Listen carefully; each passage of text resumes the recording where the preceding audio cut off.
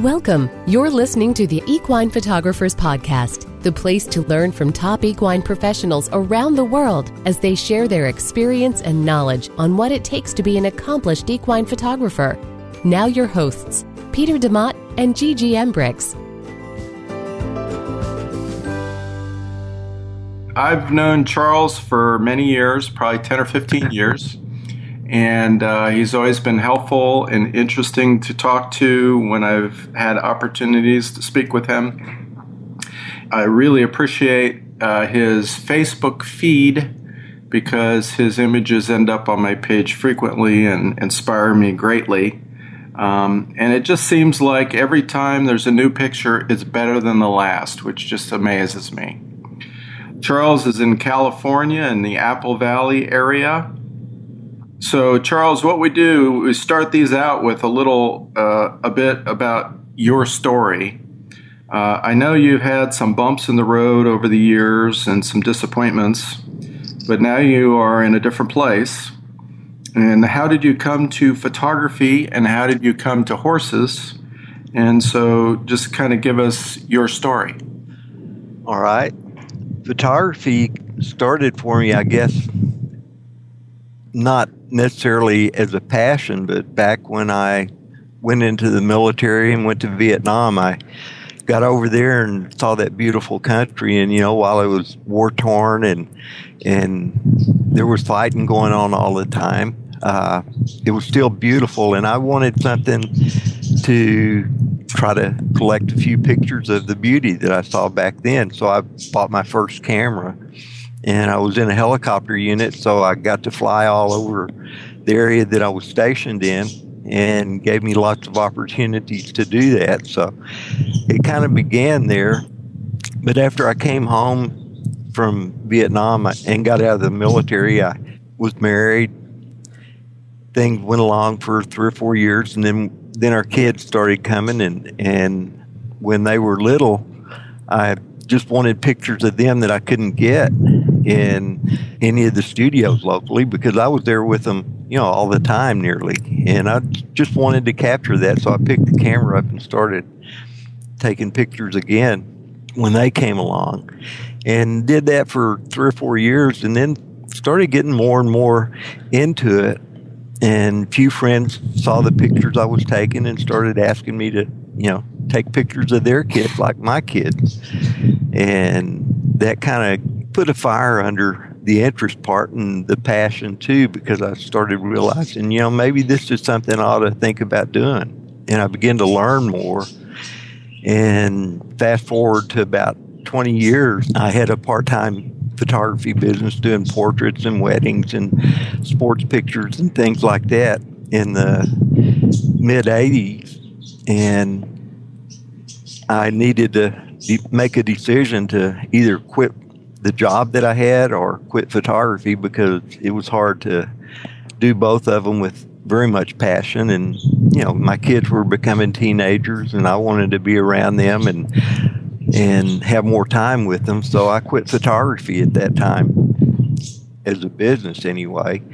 And a few years later, as both of the kids became juniors and seniors in high school, my daughter, I think Wendy she was 15, and her 16th birthday, for a girl is always pretty important, especially for a dad that loved his kids kind of like I did and wanted to give them everything that they wanted. But we lived in the city and she loved horses. So for her 16th birthday, I decided we're going to take her out and take her up to North Texas to where all the horse ranches were. They used to call that Horse Country USA because of all the breeding farms up there and show farms up there. So we went up in that area and was going to take pictures to put on her wall. And we got ran out a couple of places, cussed out of one of them. Really? And, yeah.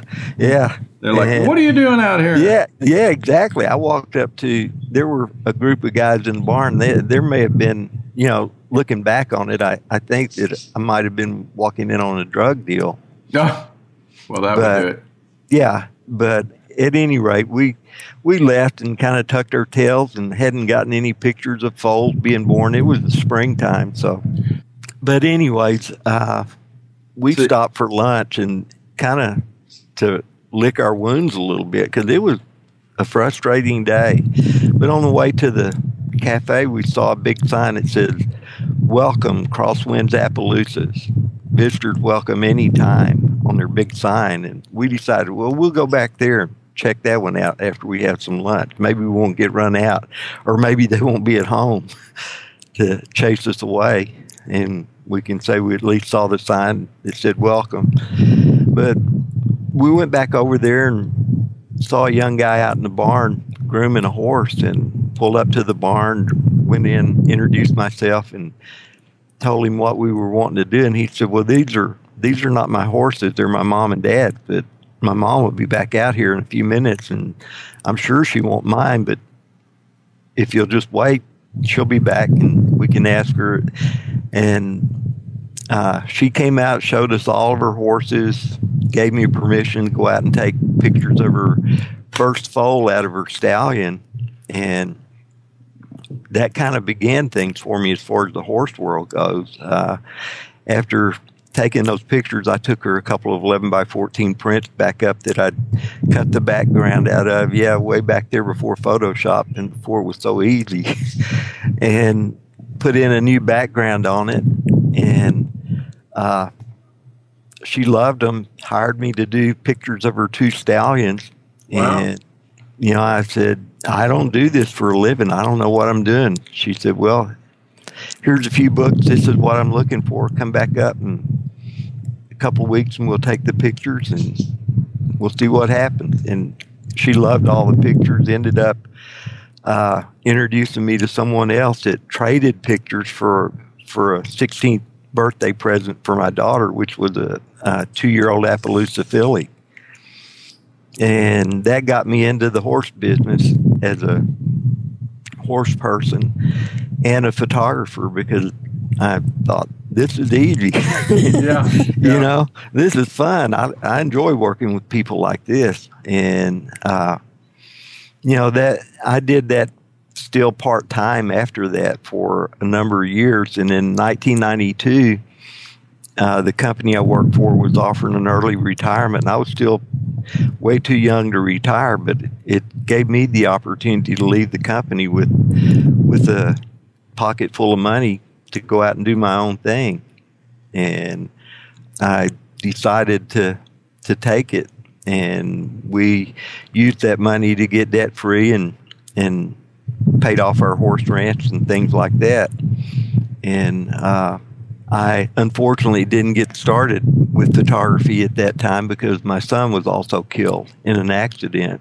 Yeah, that was the part I was remembering. That was a bummer thing. And I spent probably 4 or 5 years just doing everything I could to help my daughter get to realize her dream after that.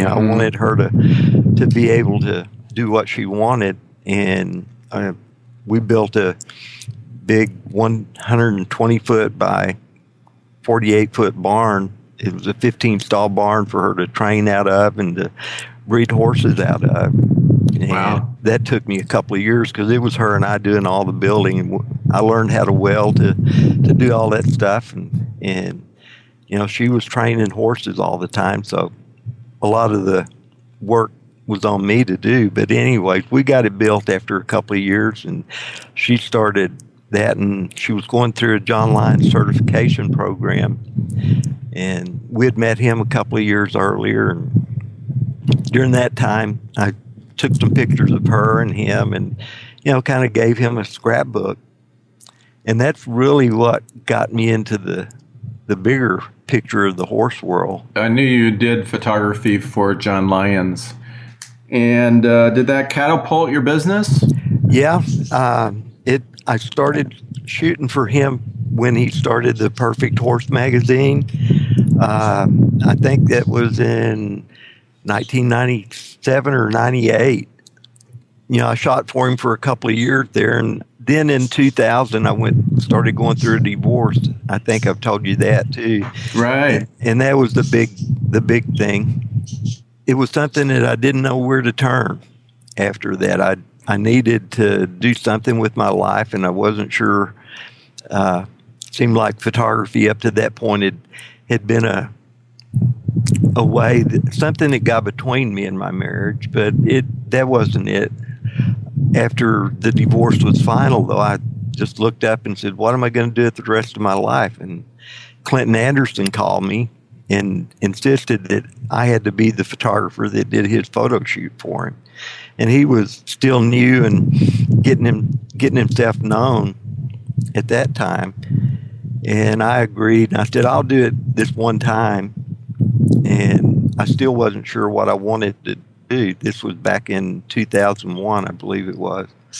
From there, Horse Illustrated called me, and then Horse and Rider called me, and I had lots of people after those pictures started being published in ads and things, wanting me to do a photo shoot in Texas for them. I was there, and there were lots of photographers there, but for some reason they just started calling me, and one thing led to another, and finally, after the divorce was final in late 2002, I quit a part-time job that I had with a magazine doing ad work for them and taking some pictures for them. Decided that I'm going to let this take me wherever it's going to take me. And man, the world opened up. It's been an amazing journey, really. Right. So I see you doing a lot more portraiture nowadays as opposed to just the horses. Has that always been part of it, or is that something more recent that you just put things on Facebook all the time, and they're always quite inspiring. So, well, portraits is what I did way back there. That's what started me. And you can have a lot more emotional involvement when you're doing a portrait than you can a shot that's going to be for either an ad in a magazine, advertising a particular product, or some training program that you're trying to show something specific in.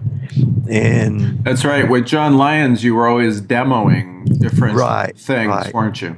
And all the other trainers and people that I've worked with, and even the magazine articles, they were all about some training aspect of the horses. And I think I got into that because I knew a little bit about horses and had trained and worked with my own.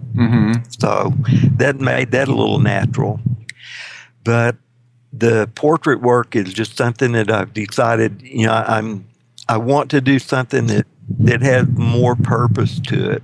And even the portraits with people and their horses, I want to take it to a place that shows the relationship that people have with them, that they can have with them, and what horses mean to people, and then just everyday relationships. Right. Well, no, I saw that last the lady in the red dress. Yeah. Who had been fighting cancer. You sort of blog on Facebook. Do you blog on your website too, or just on Facebook? Just on Facebook right now. I'm rebuilding my website, and I've got it about halfway ready to set up and put out there. Then we're going to move everything onto it, or as much as we possibly can. Facebook's been as far as doing the portraits and stuff, it's been a really good tool to reach out to new clients. Sure. To gain new clients, but it's also one of those things that we want to tell the story behind a lot of the people that we're working with now. And this girl's 15 years old, and she's been battling cancer, I think, since she was 10 or 11. Wow. And she had her last chemo treatment 2 days before the session we had. And it wasn't even supposed to be her session. There was another girl that I was going to be working with that they were buddied, but she was going to be a high school senior model for me. And she ended up not being able to come. They were going to a prom event. I didn't understand all that at the time until I met Genesis, but when I met this young girl and found out her story, my wife and I just fell in love with her. and decided we wanted to help her share her story because she was so positive. And, Peter, you understand that most of what's behind me is my faith. Right. And when I saw and met this young girl, she has the kind of faith at 15 years old that it took me 50 years to develop. It's just been amazing. And we're going to try to help her share her story and maybe even help her do a book. Wow. That's cool. And it's a really, really fun thing. And these things are things that are more purposeful than going out and doing another training article for a magazine. Right. They have longer value. Yeah, and this is where my passion really is anyway. We've been moving in that direction, and you mentioned that you thought my work was improving. I work at it every day, and right. Even back in the old days when we were together there on EPNet, I tried to encourage people. We have only so much talent to work with within ourselves, but it's how much work you put into it that will make that talent go as far as it'll take you. And I work every day at it, and I practice exposure. I still do exposure tests all the time just to see if I can't get it a little bit closer to perfect. And I know I don't believe in perfection, not as far as human beings go, but we can get it pretty fine and pretty close. And that's the foundation that makes our images what they are, and we can't. Well, let me ask you this, because you do a lot of Photoshop work. Are you still mentoring and doing classes on Photoshop, or is that from the old website and you don't do that anymore? I had stopped doing it for a while. There's a group locally here that I'm involved with that we go out maybe 3 or 4 times a year and shoot together and do something together. And I've had some Photoshop classes, for a couple hours at a time to help mostly new photographers and those people get started. But it is something that I'm planning on. That's one of the reasons for the new website is I want to do more of that. And I've just had to find a format that would fit with the time schedule because I'm a shooter. I'm a photographer. You seem to put something out at least every couple days or twice a week or whatever it is. I love the act of doing it. And if, when you're trying to teach people or mentor people, that takes a lot of time. And, but I still do it. I do it on a personal level. I've got a couple of people that I help as an individual and go and spend a couple of hours once a week or every couple of weeks go out shoot with, and we go over what they've done and how to improve what they've done and that sort of thing. And I love doing that too. It's just I can't clone me, so I'm limited by time as to what all I can do. But I do hope to do some larger scale workshops again in the future. Right.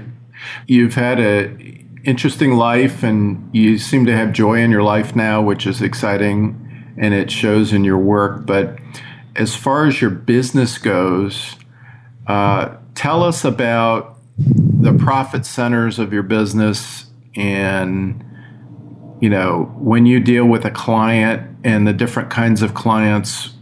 I guess, I'm thinking in terms of, when you go to a farm and you've done these beautiful portraits of 2 or 3 people and their horses and their family, what do you end up with at the end of that session in terms of income? How do you build your business?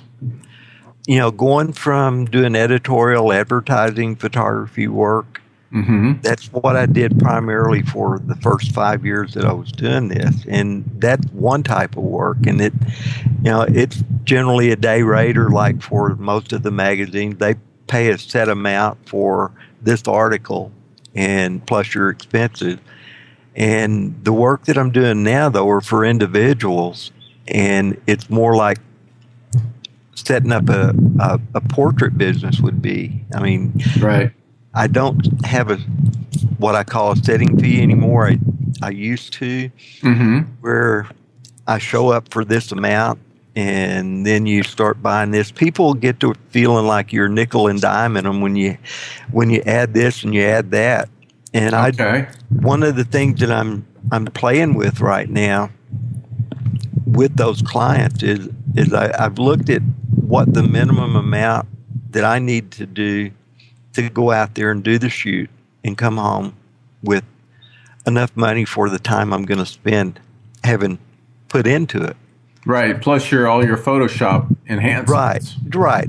Everything involved. And the Photoshop skills I've improved them, and they don't take up very much time anymore.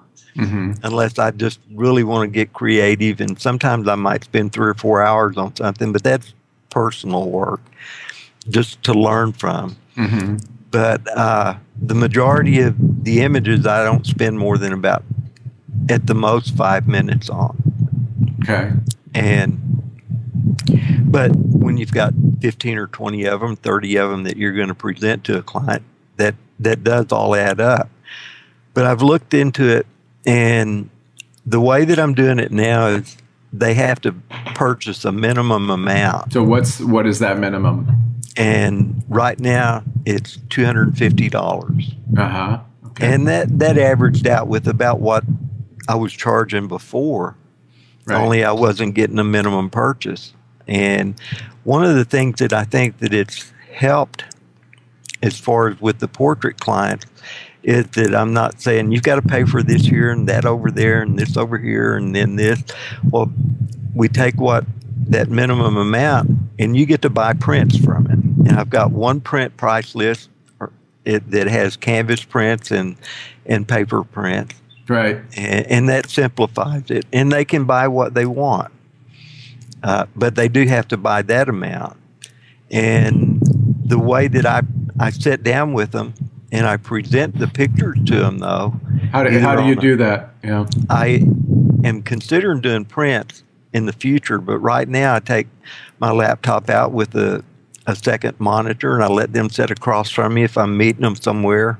Mm-hmm. And I do a little slideshow that's put to music using Lightroom. It's pretty simple, but it goes through all the images with the music, and that kind of sets the mood for them. And it lets me watch them as they're watching it to get an idea of what they liked and what they might not like, or what excites them.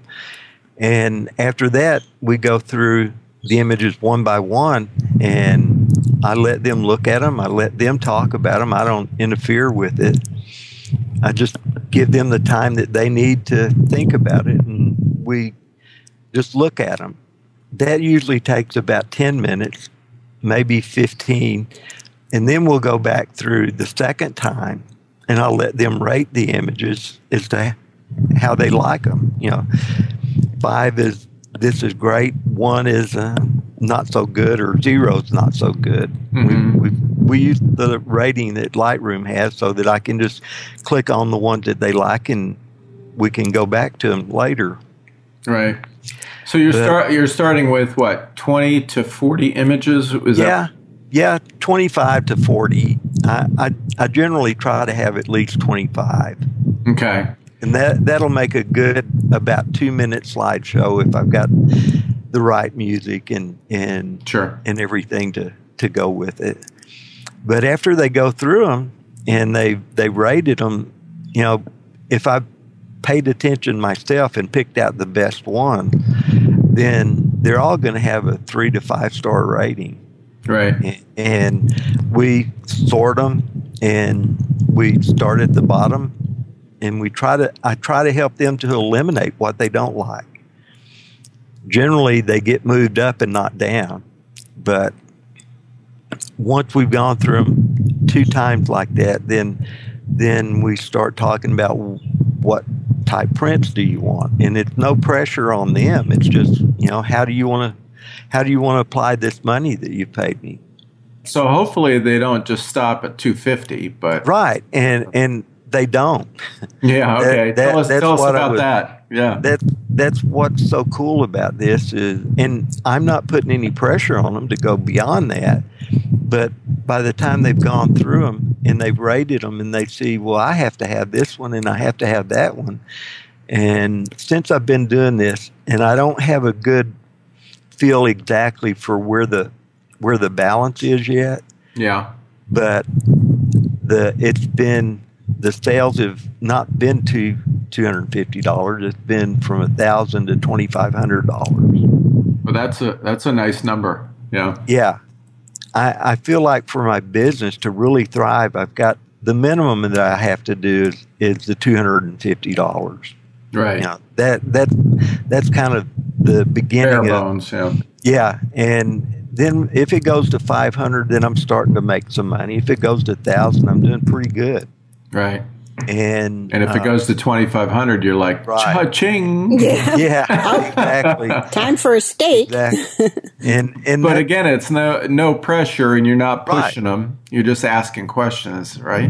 Is that right? And letting them ask questions like, you know, will this one look good on canvas or this or that? And you know, do you have samples of canvases with you when you go meet the clients so they can see what they look like, or what do you do?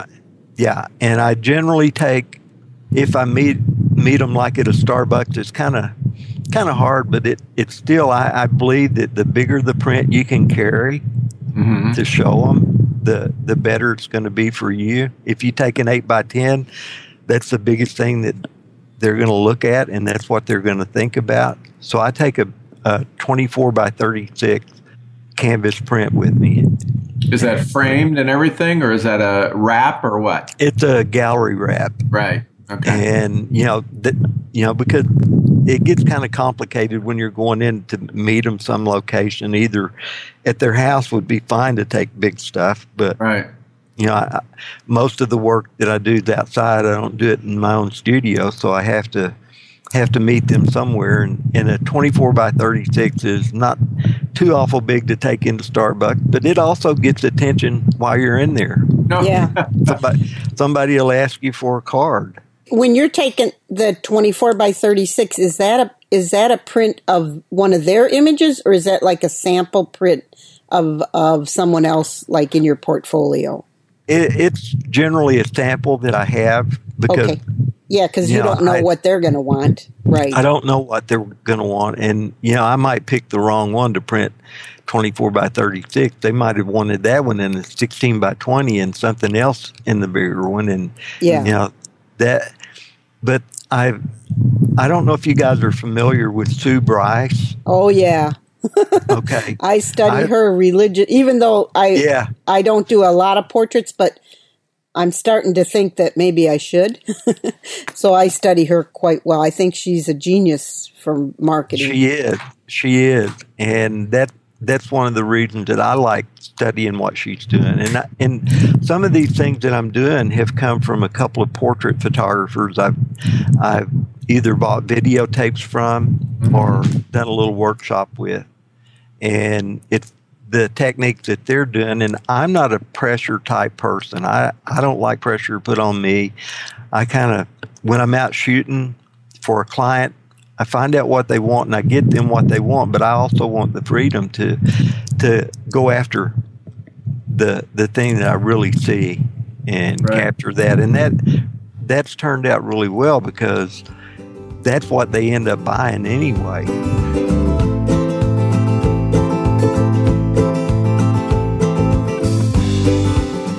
Now, let me ask you this about the actual session or pre-session. I saw one recently that you did where a girl was in a white dress, I think, on a beautiful horse and in a beautiful setting. So are you generally meeting at their farms, or are there other places that you have them bring the horse? And how do you advise them on wardrobe or, what we're going to do? What's the photo session going to be in terms of, this creativity that I see you doing? The pictures that you're talking about, I did talk to her 2 or 3 times, via email and just back and forth and on the phone. And then I met with her, went over to look at the area that I had to shoot in, and it's here locally, down in the riverbed. And most people would go down there and they'd go, "Ew, I have to do something there." Right. And if you've done many farm shoots, you experience that. Yeah, you have to find a good spot. Yeah, you have to find that one spot, and generally you can if you look. But I love shooting where it's rough and kind of rustic, like it was in the riverbed down there. A lot of down trees and a lot of stuff, and they ride their horses down there on those trails. So I went down, looked it over, and she wanted to do it at one location, but it was not a good location. Mm-hmm. I didn't tell her, no, we won't do that there. You don't want to make the client feel anything negative going on. So, you say something positive and you move on and look for the location that's going to be the very best. And this was the day that we were out there looking. I finally found an area that was long enough that a horse could get into a little bit of a canter, that had the surrounding that would probably work if I timed the lighting right.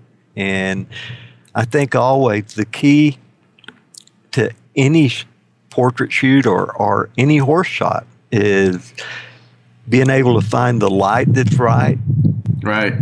And shooting with the focal length that you can deal with the background, kind of hide a lot of stuff. And I now shoot most of my stuff with a 200 to 400 zoom lens. It's f4. Okay. And I shoot wide open. And that's why the background. F4. Yeah, okay. That's why they disappear to some extent. Right. And it sure makes it a lot easier. But that location was a really rough looking area, and you put a beautiful lady on a beautiful horse in an ugly scene and they just pop out of it. That's a good point. It's about your subject, not the landscape. You're not taking a landscape photo, you're taking a portrait. Right. And if you can blow the focus out on all that background, it just kind of begins to blend in and softly wrap around the subject. Right. And that's what makes it work. So now when you're doing like senior portrait sessions or other, these young ladies that you've been taking pictures of and posting on Facebook that look like, they might be part of a family session, I suppose, separated out. Are you using additional light, or are you just finding the light you have? Generally, I use whatever light I've got. Okay, so you're not using reflectors or anything? I do use a reflector a lot. And I use it's almost 4 foot by 7 foot because I'm doing horses. And my wife comes out and helps me now. So I've got help here when I'm local. Your wife is Susan? Yeah, Susan. Uh-huh. I saw a picture of you on the website. Yeah, she helps me a lot whenever we're doing that, and she really is getting good at picking up the light source and throwing it back in there. But we've wanted to get more consistent with it, and the last two, the girl in the red dress that I shared and Amanda, I am using a flash for those. Okay. So how do you set that up?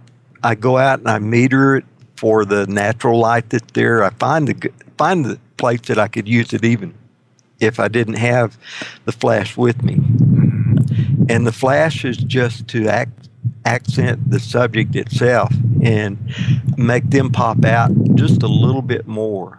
Is that an off-camera flash? It's an off-camera flash. And then how do you balance that?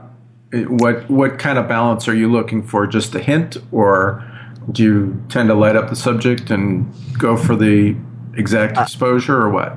I'm trying to darken the background a little bit by basically underexposing what the camera sees. Okay. And generally, it's about 3/4 of an f-stop or a full stop down. I use the exposure compensation for that to meter it. Okay, you use the exposure compensation on the camera or the flash? On the camera. And then I switch everything to manual once I determine what that exposure is going to be. I go to manual on shutter and aperture and everything but focus. Uh-huh.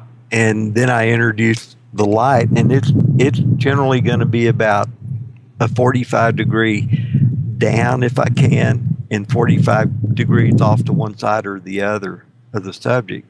So you have it high on the stand, is that what you're saying? Right. To get a little angle. If you look at some of the pictures of Amanda, some of them are really good. I got the angle that I wanted on that. That one I was out there doing by myself, and I just had it on a light stand, and I was using a beauty dish, and a beauty dish has to be just right for the light to look just right.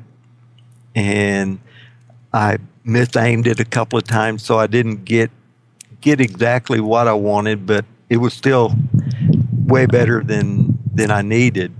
So you're using like a studio strobe with a battery pack, right? Okay, right. Not just the camera flashes, right? Yeah. And I've ordered a kit because I can't fly with the whole studio, but right. I can throw a couple of speed lights in the camera bag with me when I'm going out of town to do this kind of work, and I want to up my game a little bit with people. So let's talk about this traveling. So you said, well, it's $250, but that's local. So right. I know that you're traveling all over Kingdom Come. It seems to me you're in Texas and California and there and elsewhere. Yeah. So how does that all work in terms of the business? Okay, that's another thing that I'm trying to find the balance on exactly. But I started out a couple of years ago doing this, offering something like this, and a trainer client wanted me to come and do a day shoot with her. Mm-hmm. Where was that? Up in Washington State. Okay. That's a set fee. Plus, they pay my expenses. They fly me or pay for whatever it costs to get me there, plus a day rate. Whenever we agreed on that, she said, well, I've got a bunch of clients that I know they'd want to have portraits done. Would you be able to do that? Yeah. And I said, yeah, I would. And, that's what got me into doing more of the portrait type stuff. Actually, it was in 2010 when this began to happen. And so I agreed, went up there, and I didn't know what to charge because mostly I hadn't been doing portraits, hadn't done them in a long time. And, I'm thinking, look at what everybody else is doing. I'll start off at $150 per person. Per person, yeah. Uh-huh. Yeah, and give them about an hour to an hour and a half session for that. And then they buy what they want after that. And that was because I'm traveling so much, doing so much of this stuff. That also kind of made it complicated because I couldn't go back and show them previews, and we couldn't have a set down time most of the time. Yeah. So how did you do that? So I had to. I ended up sending small JPEGs, and people ended up liking them, posting them on Facebook. They were semi-finished, but they weren't finished. Mm-hmm. They were still just proofs. And I started cringing every time I'd see people post that stuff. And I said, you got to find a better way to do this. And, it's kind of that where I started watching Sue and doing some of these other things to see what portrait photographers were doing to see how I could come up with it that would work for me. And now what I do is I try to provide them 25, maybe 50, because when you've got horses involved and things, sometimes you want to throw in a few extras.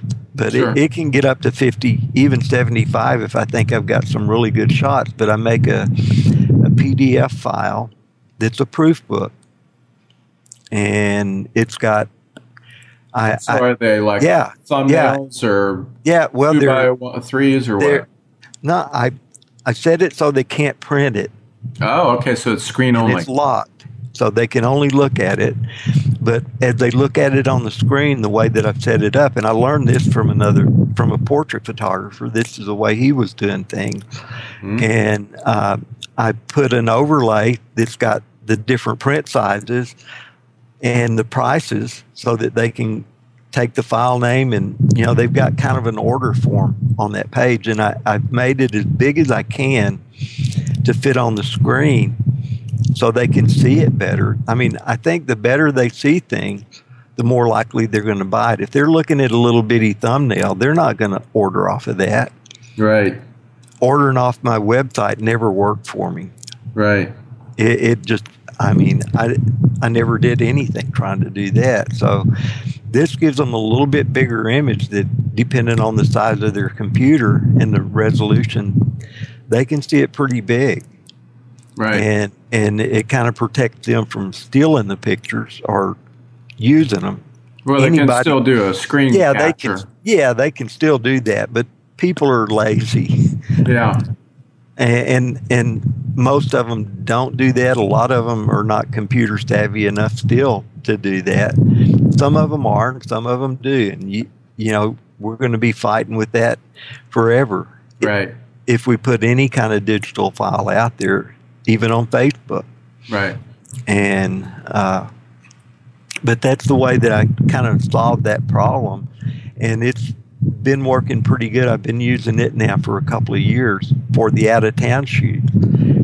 And I'm planning. So do you go on phone with them and go over what they're wanting, or do you have them look at the PDF, or is there an actual order form that they email to you, or what? Yeah, I have them look at the PDF. And they go through that. There's an order form that I send along with that they can fill out.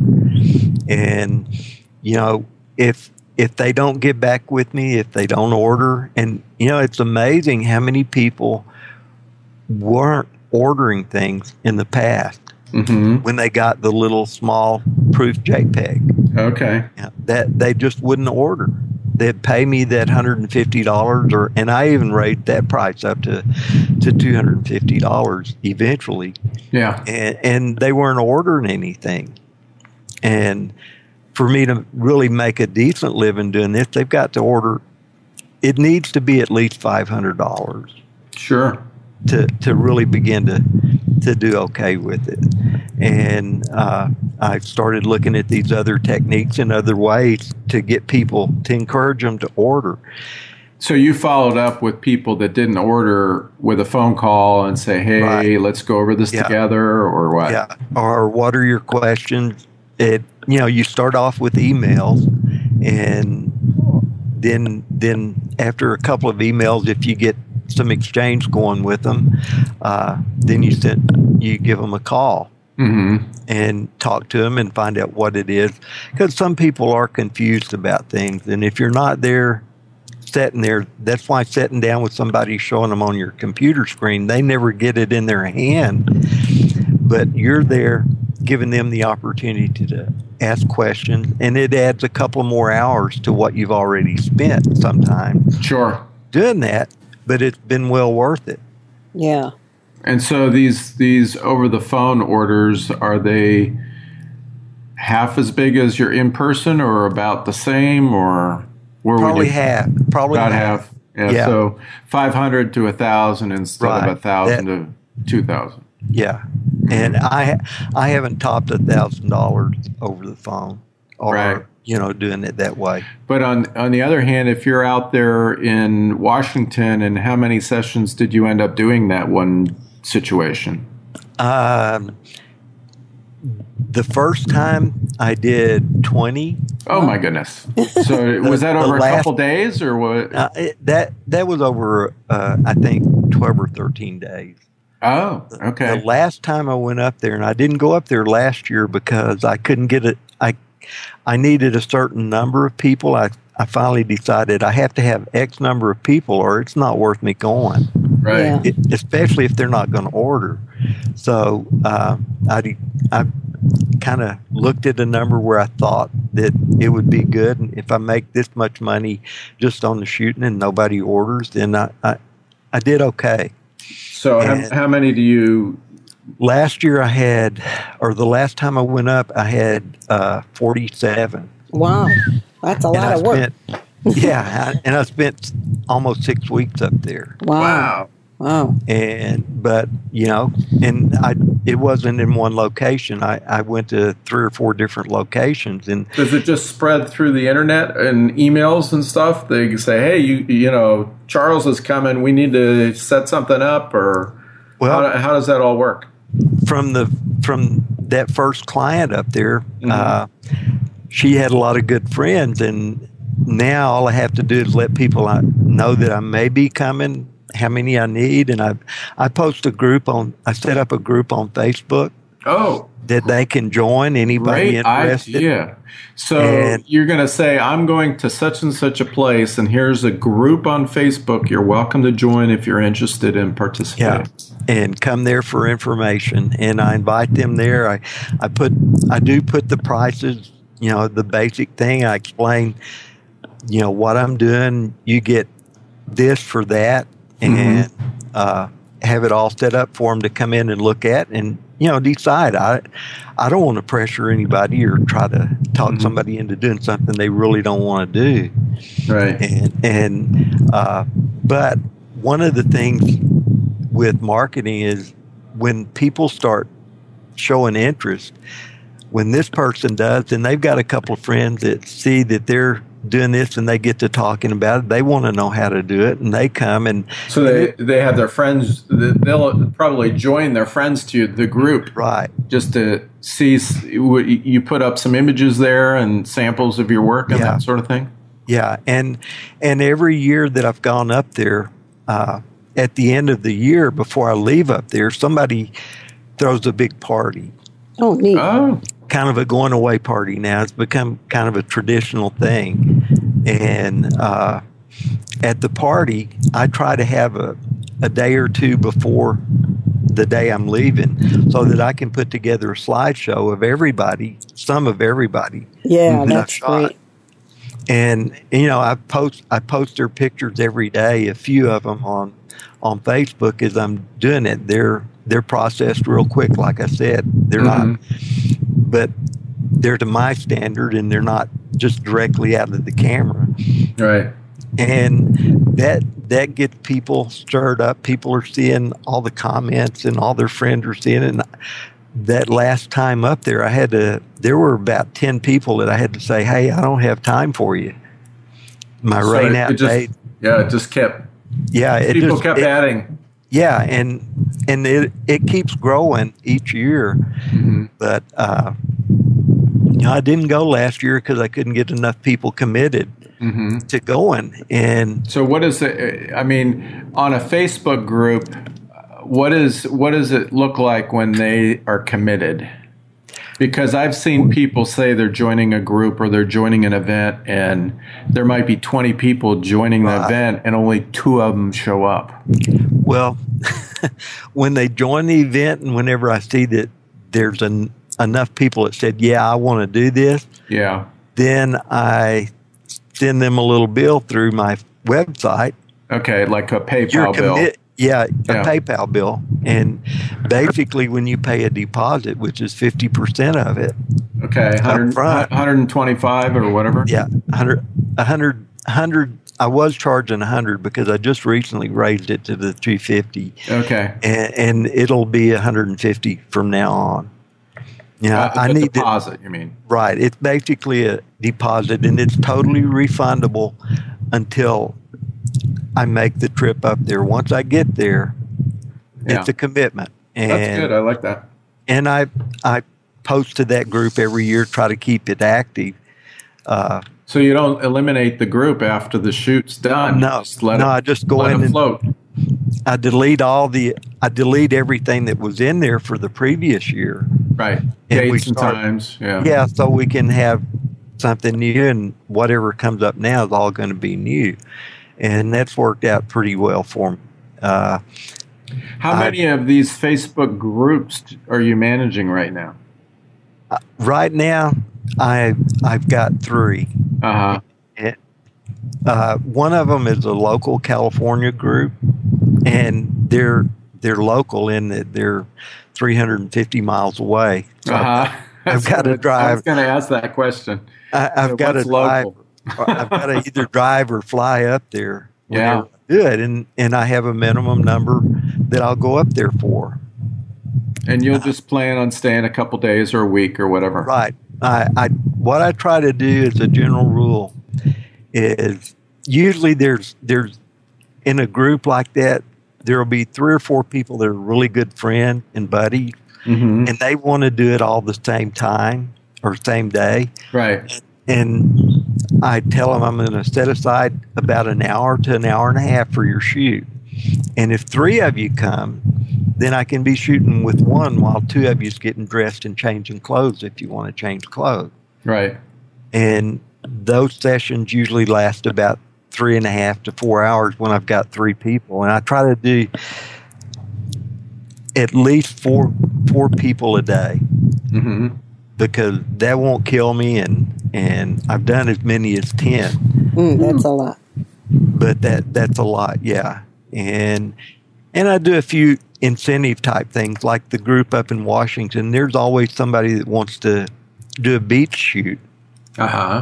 And if they've paid for the $250 and they want it at their place or the local place that I'm staying at, if they want it there and they still want beach pictures, if I get enough interest, we'll go schedule a day or a weekend at the beach up there, and everybody gets to come for another $50 a piece. So, I've heard some, let's say, crashes at the beach. There was one photographer had a Arab horse just swim out into the ocean, and took them 3 or 4 hours to get this horse. They had to call the Coast Guard and everything. Right. Are you having any accidents when you're out there? Because it's different. No. Yeah. Because I'm a horse person. So yeah. And the first thing is I know the people before I let them go. Right. As a general rule, I've taken pictures of them. These people up there, we're not doing a photo workshop with people that we're turning an Arab stallion loose on the beach to get pictures of. Okay. I won't do that. Yeah. But I have had people get out there. The lady that started all this up there for me, the trainer, she has Rocky Mountain horses, and she's an excellent rider and trainer. And I mean, you'd think that she'd never get hurt, and she hasn't been. But she's careful. Yeah. Yeah. But we were out there, and she wanted to get this one shot out in the water, the deep water. She wanted it up to her horse's chest and up to her knees nearly while she was horseback. Yeah. And she rode out there, and she got so far, and she went to turn around. Well, her timing was off. She was headed out into the waves going out, but when she turned, there was a big wave come and hit her and flipped them both upside down. Oh, no. and nobody was hurt, neither her or the horse. And she got back up on him, and we went ahead and did it. She was soaking wet.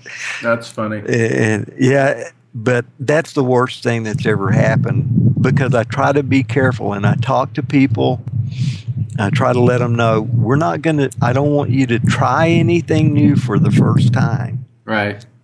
Well, the only question I think that would be useful for our audience is, what would Charles say for, photographers starting to get their career off the ground? What would be your best advice to them? Good question. What do you think they should do?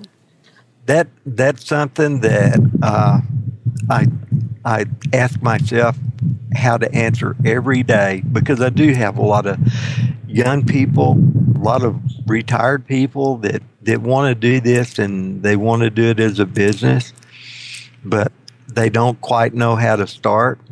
The first thing is you have to start out with having a great foundation as a photographer. Yeah. You have to know what you're doing. The product that you're selling has to be of professional value. Right. And you have to be able to go out and consistently do it. It's not something that you can get a good shot at every 1,000 pictures, Yeah. Right. You've got to be able to provide a client with 35 or 40 good pictures, really good pictures. What about networking? Are you in a group? You said you had some friends, but is there a PPA group you're in or anything like that? I'm in a bunch of Facebook groups. Okay. That's been something. I was a member of EPNet for 5 or 6 years and decided to take a break away from that. That was a good group to start out with. I don't know how they're doing now because I'm not a member of it anymore. Right. Yeah, Charles, I've been going through your Facebook page and your work is inspiring me. It's beautiful, just beautiful. I think. Yeah. I try to make it inspire me too, so that I'll get up tomorrow and try to do better. Yeah. Well, you're doing pretty good, I'd say. So we would like to encourage our listeners, you out there, to make some comments about this particular blog post when it goes live. Tell us what your takeaway from the interview is. What is it that was the one thing that you can implement in your photography to make it better than it was before? We also encourage you to make comments on iTunes about this podcast and visit us on our website at www.equinephotographerspodcast.com. Thank you for listening, and we look forward to having you back with our next interview. Thanks for joining us for the Equine Photographers Podcast. We hope that you were inspired to grow and improve as an equine photographer by listening today. Join us for the next episode to learn, grow, and be inspired as we interview some of today's outstanding equine image makers.